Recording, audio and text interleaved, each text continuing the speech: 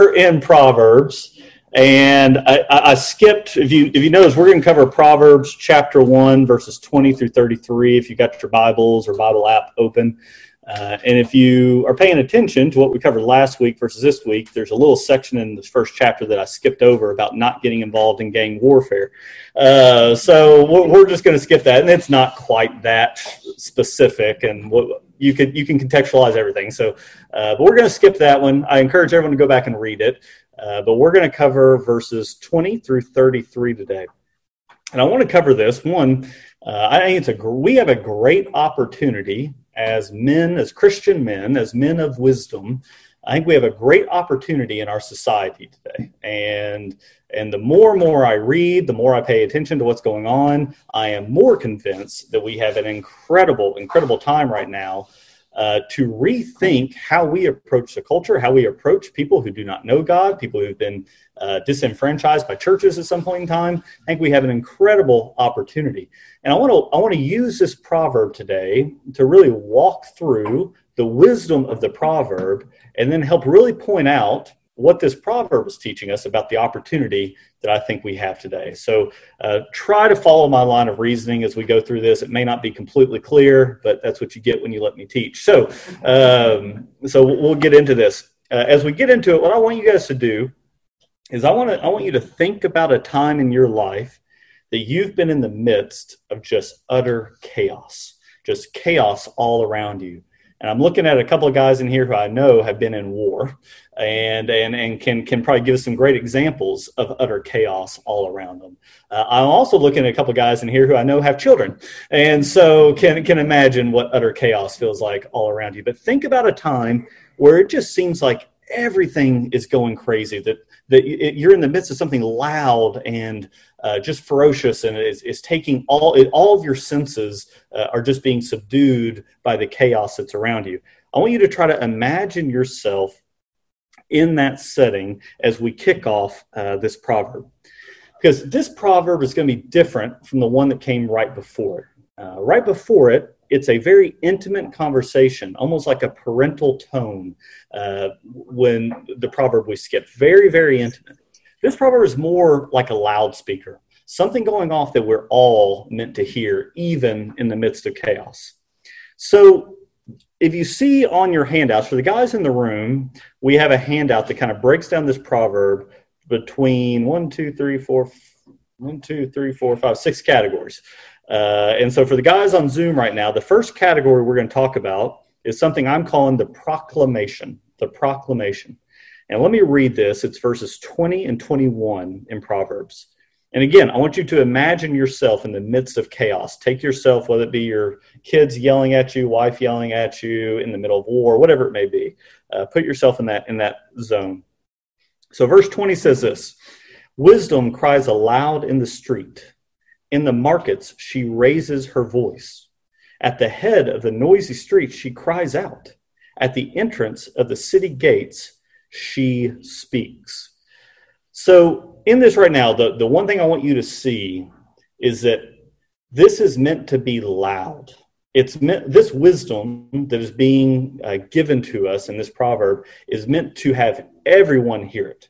Everyone is meant to be able to hear this. If you kind of imagine the setting that they're kind of illustrating here, these busy market streets, right, where everyone is crowded in together, when you have the hustle and bustle of the market going on, they're saying someone could be standing at the front of the street screaming this at you, and you're going to hear it. You're going to hear that siren. This wisdom is for everyone. So even in the midst of chaos, we ought to be able to hear what is getting ready to be taught to us. And it goes for everyone. So this is wisdom being proclaimed to everybody. If you make that note here, it's being proclaimed to everyone. The second phase of this proverb is something I call the lament. And so we've studied Lamentations just a little bit in our class, but the lament, this crying out to God. And so you see here this wisdom is being cried out, and it says this in verse 22. It says, "How long, O simple ones, will you love being simple?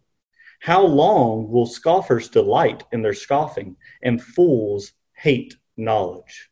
So we stepped back to the lesson last week whenever I had all those people come up and hold up the signs for full and simple. And thank you, Josh. Major Duck's not in the room today, but I had to apologize to him afterwards for making him hold the full sign.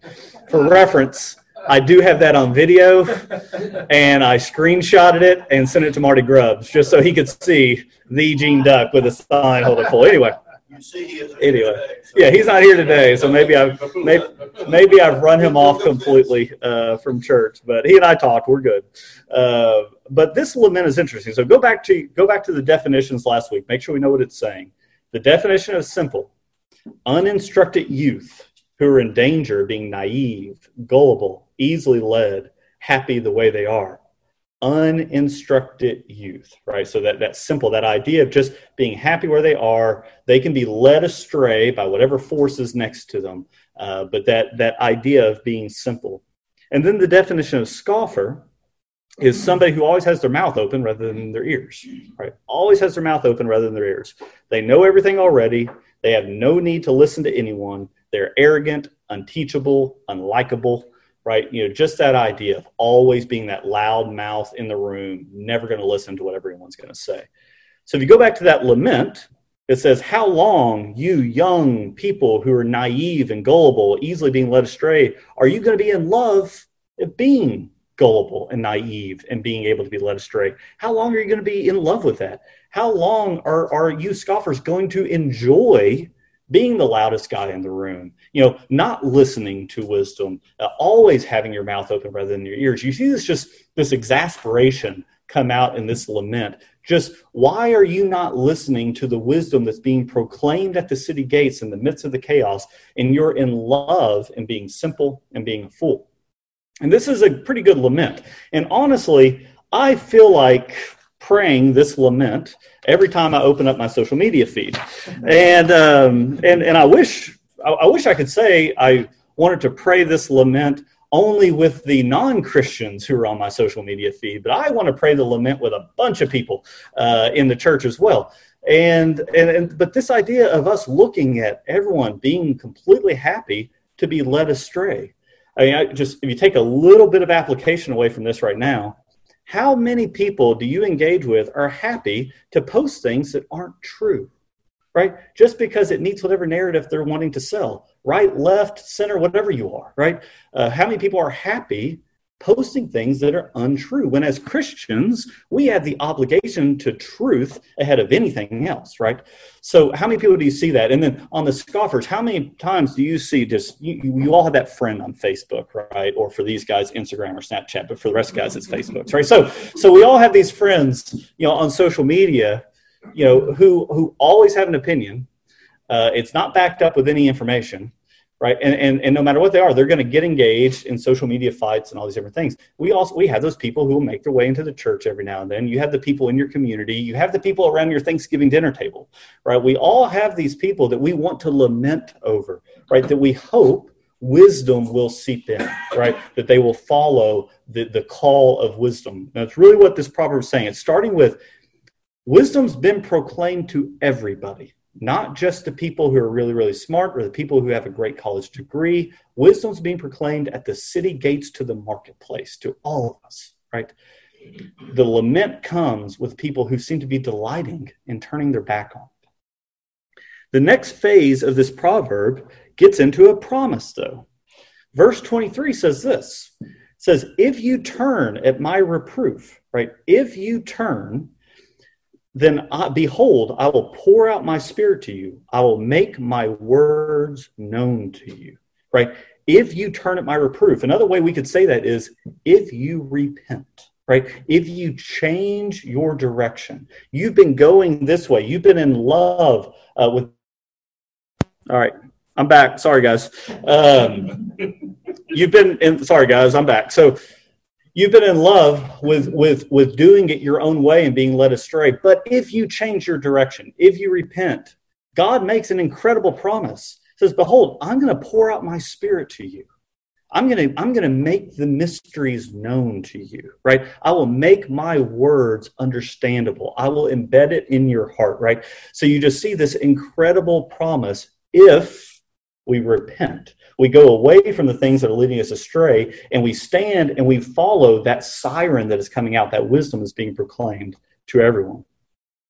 We then get something next. We get a few passages here that I call the warning. Right? So wisdom's been proclaimed.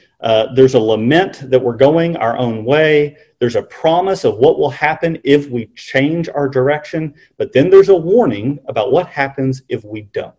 Right? So let me read verse 24 through 28. It says, because I have called and you refuse to listen. You have not changed your direction. I've stretched out my hand and no one has heeded. Because you have ignored all my counsel and would have none of my reproof, I will also laugh at your calamity. I will mock when terror strikes you. When terror strikes you like a storm and your calamity comes like a whirlwind, when distress and anguish comes upon you, then they will call upon me, but I will not answer. They will seek me diligently, but will not be found.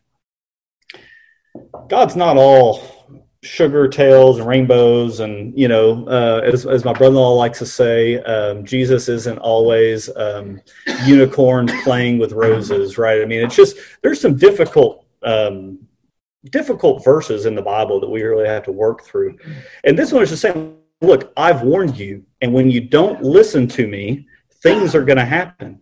And this isn't like this passage where it says, I'm going to laugh at your calamity. This is not meant to be cruel laughter, right? Not kind of a, I told you so, let me put my boot on your head as you're down, right? It's not meant to be cruel laughter. It's almost just laughable that you wouldn't listen to the wisdom that's being proclaimed to God and you would go your own way. It's laughable. The illustration I had here is going to tie in well to our motorcycle discussion. Whenever I was taking my motorcycle training class back when I used to ride, I remember the guy telling me the story of a guy who went and bought this $25,000 Harley. I mean, just all decked out. Went and bought the Harley, had never learned how to ride a motorcycle before, drove it off the lot, wrecked it, totaled it immediately, right? And so you almost, when you see that, once you know the guy's okay, you almost just want to laugh at him, right? How foolish is it to buy, and if you've ever bought a $25,000 Harley without learning how to ride it first, I apologize, right? But how foolish does it seem to sit there and do that, right? Just how silly does that seem? It just doesn't make sense. I mean, it's like going out on this massive sailboat into the ocean, getting into the middle of a storm that you knew was very likely, and then once you get into the middle of the storm, you go, I probably ought to learn how to sail the boat now, right? I mean, it's foolish, right? So part of this is wisdom's being proclaimed at the very beginning here, right? And one of the lessons is listen to it now. Listen to it now when you're not in time of trouble, before you've ridden the Harley off the lot, before your sailboat's gotten out into the middle of the ocean on the storm. Listen to wisdom now. There's a very stern warning. A lot of the times you see in the Old Testament in particular, and then Jesus does this all the time in the New Testament too, but you see all of these proclamations of warning, of dread and woe that is going to come upon the people. You see the prophets speaking to this a whole lot. Those are loving warnings, right? Wouldn't you want to be warned about what will happen if you continue to be led astray, right? Those are loving warnings, and we're getting that here in this proverb. A lot of times people just think God's mean and angry, and he gets angry, but he's not mean. It's a loving warning. So then we get the next section here, and I call it the consequence. The consequence. So if you don't listen to the loving warning and you continue to go your own ways, here is the consequence. And I've highlighted this section on your notes because I really want us to dig into this a little bit. So the consequence is this. It starts in verse 29. It says, because they hated knowledge and they did not choose to fear the Lord, would have none of my counsel and despised all my reproof, therefore, listen, therefore they shall eat the fruit of their way and have their fill of their own devices. For the simple are killed by their turning away, and the complacency of fools destroys them. Because of the choice they've made to not seek God, to not listen, to be simple, to be fools, to be scoffers, they will be filled with the consequences of choosing their own way. I hate to use this illustration, but since we've got some college guys in the room, it should probably come up. So The stereotype of a normal college person is that you go to college and you party a lot, right? I mean, that's just a stereotype of college. Now, none of us did that in here. None of us did that, right? I mean, we were all, when you went to fraternity parties or something, if you did go to college, you were leading the Bible studies, you were discussing abstinence, you were doing all those things in college, right? But I've known some friends who, while they were in college, they decided it would be a good idea to drink, even though all the wisdom was saying, don't drink, especially if you're underage, don't do that. But they decided they were going to drink. And for these friends that I know, so they drank too much. And there was consequences to drinking too much. If anyone's ever felt that way, and I know you guys haven't, right? But for some of your friends who may have, that feeling whenever you've ever had too much to drink is a horrible, horrible feeling. And I never feel that way. Now I'm a man of God. And I never get drunk. But there was a time. So I say that to say, think about this concept that it says to be filled. If you read back to verse 31, they shall eat the fruit of their own way and have their fill of their own devices. Think about that, just being gorged with what happens when you turn your own way. Think about that overconsumption of the poison that when we turn our own way, and the consequence of when you're filled with that, how you feel, right? Yeah, just think about that. When we go our way, there are consequences, and sometimes just being let to be turned aside to that, you feel this sick, this overwhelmed whenever you have not gone the way of glory. And so there is a consequence that at the end of the day, the simple are killed by turning away. The complacencies of fools destroys them. We all understand from a Christian worldview that the consequence of sin is death, right? The consequence of sin is death. That is the only way it ultimately leads. And so as we go our own way and we don't repent, that's ultimately the destruction we're leading ourselves to. So there's a consequence there. But then the last section of this proverb, I call it the act of mercy, right? And you always want to pay attention in the Bible anytime you see the word but. Whenever you see the word but in the Bible, you want to really pay attention to what comes after, what comes before and what comes after. I was teaching the book of James to my kids. I've got two 9-year-olds. So my twin 9-year-olds, I was teaching the book of James to a few nights ago. And in the very beginning of the book of James, there's a sentence and then it says, but. And I go, kids, when you hear the word but in the Bible, you really have to pay attention.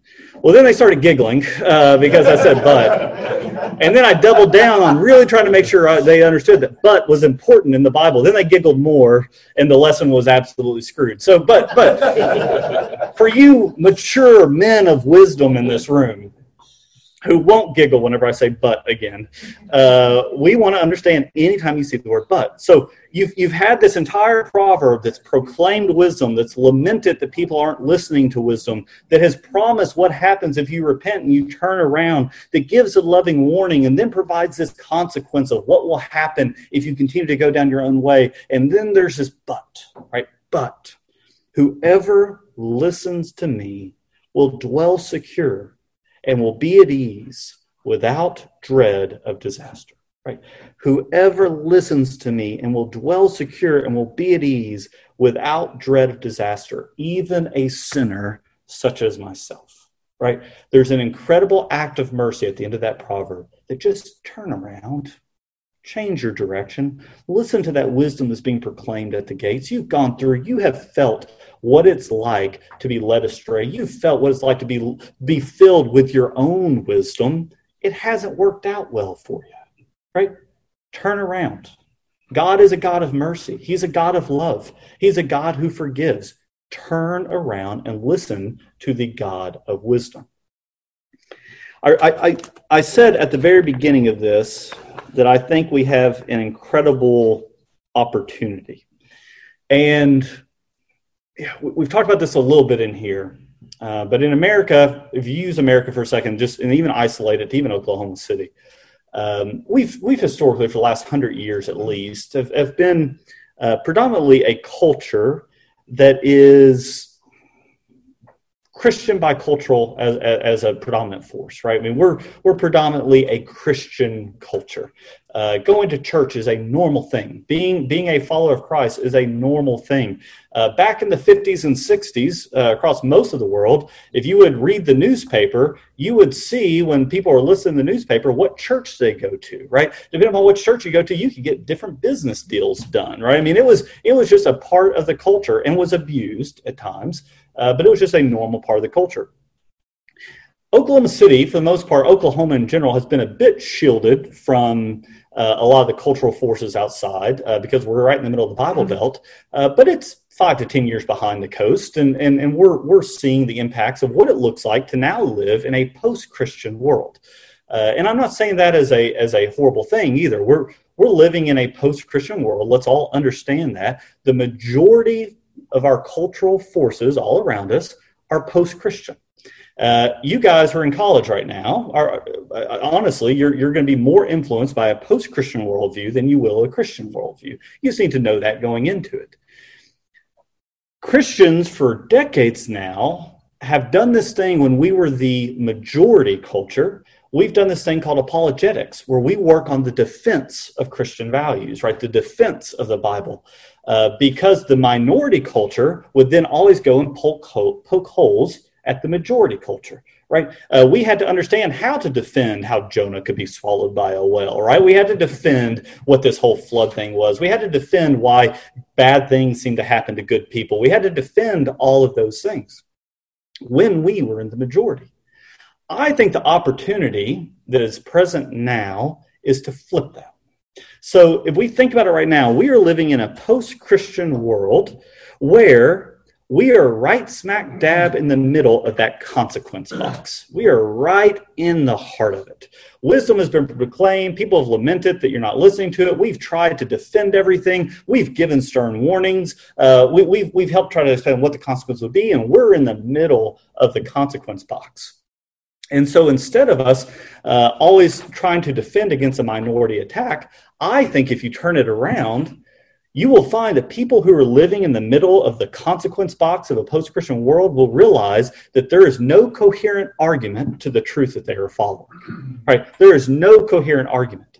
And just like someone might attack and say, I can't understand logically how you can say that a virgin could give birth to a child, I think I could right now say, you can't make a coherent argument about what truth means.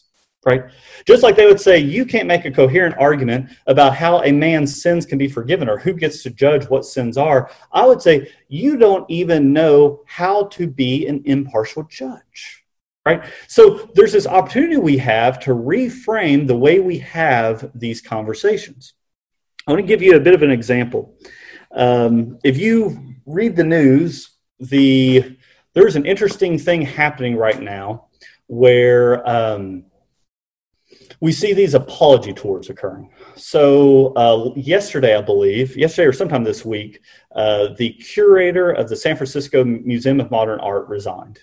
And this person had done a lot of pretty incredible things for the museum, was hailed as like one of the top 5 curators of art in America, and had brought in all this amazing art. And had gotten a lot of pressure from the LGBTQ faction to really increase their art displays from LGBTQ artists, and they had. And then with the current social pressures, had gotten a lot of pressure to increase the amount of artists who are African American in origin, and so he had been working on that. And during a Zoom call with staff, he said, hey, I just want you to understand that we're also going to continue to purchase art from people who are white. We don't want to practice reverse discrimination. Seemed like a logical statement to make, but he ended up having multiple people who were on the Zoom call from staff write and say that he was using hateful, vicious language, and that they demanded his resignation. 186 people demanded his resignation. And not only did he resign, but he apologized for what he said. Right, he apologized for what he said. And you got to be careful. I am as open-minded about every social item as you can imagine. I always try to understand all the sides. But he came out and he apologized for what he said, thought it was the right thing for him to step down, and gave this view of new leadership. A writer in the New York Times last night issued a letter. Barry Weiss, as I recall, I'm trying to remember what her name was. Barry Weiss issued a letter of resignation because she can no longer write centerline articles in the New York Times without being absolutely just bashed by her colleagues in the New York Times. And so we see these things happening where if you take the curator, he apologizes, gets run out of his job, issues an apology with the hope that apology will satisfy the wrath of his judge. That it'll satisfy the wrath of his judge. Who's the judge in his example? The people demanding his resignation. The mob, right? Absolutely. The mob. The mob is his judge. Who's his jury? The mob. Who's his executioner? The mob. New York Times, who's the judge, jury, and executioner? The point that this writer in the New York Times makes is that all of a sudden, instead of my editor being the senior editor of the New York Times who holds to principles of reporting the news, my editor is now Twitter, right? My editor is now the Twitter mob, right? And so I'm not even going to put forward ideas that I know are going to offend the Twitter mob, because then I will face the execution that comes from it. Right. So if I'm trying to have a conversation with someone who's right in the middle of this, and I go, you are living now in a world whose truth and morality is allowing the mob to be the judge, jury, and executioner. And even when you satisfy the wrath of that mob, whatever truth standard you held to for this item is going to change in 2 weeks. It's going to change. So what's more appealing to you? Being at the beck and call, the whims of whatever your constantly changing judge, jury, and executioner is going to be, or when you make a mistake, which you will, when you make a mistake, you turn. You confess your sins to a judge who is righteous, who never changes. And whenever you confess your sins to him, he's going to say, yes, you have done wrong. Yes, there is a price to pay for what you have done. Come into my arms, because I've already paid the price. I've already paid the price. Your sins are forgiven. Now go, live in my righteousness. Right? Think about how appealing the concept of an unchanging truth, a righteous judge, and absolute forgiveness is in a culture where you're dealing with the exact opposite for the sake of a new morality, right? I mean, just real quick. I mean, whenever I was in Melbourne and I was the chief of staff of the CFO of the world's largest mining company, one of my jobs was to be on the Inclusion and Diversity Council, and I took that job very, very seriously. And our aspiration was to try to increase female representation in the mining workforce, and as well as some Aboriginal representation, because we found that if we could have different perspectives on mining operations, we would reduce the amount of blind spots, reduce the fatalities, increase productivity. And so that was our intent. So since I've left, that has changed because of social pressures to be lots of things that really don't matter from a business sense whatsoever, right? So this idea of inclusion, which started out as a really good way of okay, let's make sure we're bringing the right people under the umbrella. Now, as we march up the hill of inclusion, we're actually excluding. Think about the New York Times right now is excluding the views of a moderate writer because they aren't inclusive enough. Just think about the contradiction in that statement, right? So we are dealing with a culture that's changing so fast that has no sense of truth. And when you make a mistake, you have no perfect judge to hold you to account. That is where I think we have an opportunity. But it's going to take us doing something that is very uncomfortable to us. If we are now the minority culture that has to go into the majority of the culture and explain something about how this life of a Christian worldview is so much more appealing, is so much more peaceful than what you're doing. If we have to be able to people who explain that, we have to understand the culture we're speaking to. We have to understand the culture we're speaking to. right? I can't understand what's going on with these writers in the New York Times unless I'm talking, I'm experiencing, I'm reading, I'm dealing with that. I can't understand what college students are going through in their classes unless I'm talking to them, right? I can't understand why people who may have a different political point of view feel the way they do unless I'm making friends with people who have different views than me and I'm reading and listening to people who have different views than me. Right. I think it's very important that as a strategic advantage, we as Christians, in our hope that we can help people understand the beauty of the gospel, that we go and understand the culture. And you may say, hold on, that doesn't really make sense to do, but read the Bible and you'll find that the best evangelists in our entire history did that time and time again. Go read what Paul did in the book of Acts. If you just read Acts, you will find that he was always able to meet his audience where they were and then get them to the gospel. Right, whether they be Roman citizens who had been pagan worshipers, whether they had been Jewish people who believed the Messiah was going to be a political ally, whether it be Greeks who were there with the Jews. Right, no matter who it was, he understood their culture, their philosophy, their logic well enough to get them back to the gospel. Now, I think that's the opportunity we have to have. Instead of putting up this shield of absolute defensiveness because we feel like something is being taken away, view it as now we get to be the subversive people who go on offense, right? You get to go from being the big army that is always trying not to get picked off by guerrilla warfare to you are now in guerrilla warfare, right? So I think if we have a subtle shift in the way we think from a cultural Christianity standpoint, there's great opportunity because I know people right now are coming to the realization that when they have eaten the fruit of their own way and they've had the fill of their own devices, it doesn't taste good. It tastes like you're hungover, right? It doesn't taste good. There is a better way. There's a better story that needs to be told. Make sense? All right. Don't quote me on any of this. Any questions for the class, though? As we got a pretty small group, whether it be on Zoom or over here. Any questions? Well, not a question, but more maybe just a comment. I couldn't help escape the irony of the box around the consequence. And the first thing I thought of was the box off street in Seattle, Chaz Zone. And look at exactly what that happened and what turned out there. Yeah, so think about the Chaz Zone for some minute. Careful, I don't want to get too political here, but think about the Chaz Zone. And for anyone who's not familiar with the Chaz Zone, this was the autonomous zone. And so you get a Chaz Zone, and this is completely people not listening to wisdom and going their own ways. And I'm all for protest. America was founded on protest, right? So I'm all for protest. But this was just foolish, right? I mean, let's go take assets that aren't ours. Let's set up a zone. We then have a want list that we post on front that has like the good water, as I recall, which I think is funny. The good ice. It was the good ice. You want the Sonic ice, right? So have this want list. Within days, there's graffiti everywhere. If you watched how law enforcement was done in the autonomous zone, that was fascinating, right? You had people breaking their own code of morality almost immediately, right? So you think about everything where it started out with this ideal, how quickly it corrupted within itself. Because honestly, we're not that good.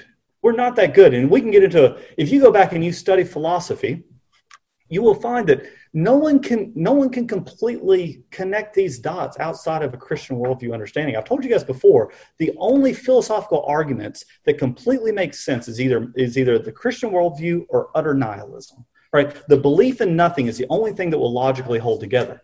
So everything in the middle is going to have an apparent contradiction. And the Chaz is a beautiful example of an apparent contradiction. Right? It's not, by its own logic, it will not hold together. And that's not me being some right-winger up here speaking. That's just watch what happened. Right? Watch what happened. And so imagine going into that zone and saying the Christian worldview of, yes, there is a role for us civically in our society. Yes, the Bible actually gives us instruction about how we're supposed to confront these situations.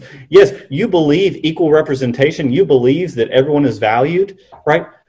Here's why the Bible actually explains that, right? Here's how Christians have moved over history, rightly and wrongly, but show the right what it actually means to be a Christian and value life, value equality, right? There is no better answer in the Bible because it's true and because it comes from a perfect judge, right? And so I would just encourage you men this week to shift your thinking just a bit. Get away from that idea of being defensive of what feels like is being pulled away and view it as an opportunity. Because just like in the Bible, where we have examples when people in the church continue to sin and are unrepentant, and the church, practice church discipline, and kicks them out for a little bit, and that's a whole nother lesson, but kicks them out for a little bit, it's because there's a consequence to following your own ways. And when you taste that consequence, the beauty of the gospel becomes much more clear, right? Let's take advantage of all the people around us who are tasting that consequence. But it means you've got to get to know them. You've got to get to understand them. You got to see where they're coming from. You've got to be ready for what it is they think is truth to confront it with the reality of the gospel. All right, guys, let me pray real quickly for you and we'll get out of here. Father, I thank you so much for these men. I ask that you would give them wisdom today, this week.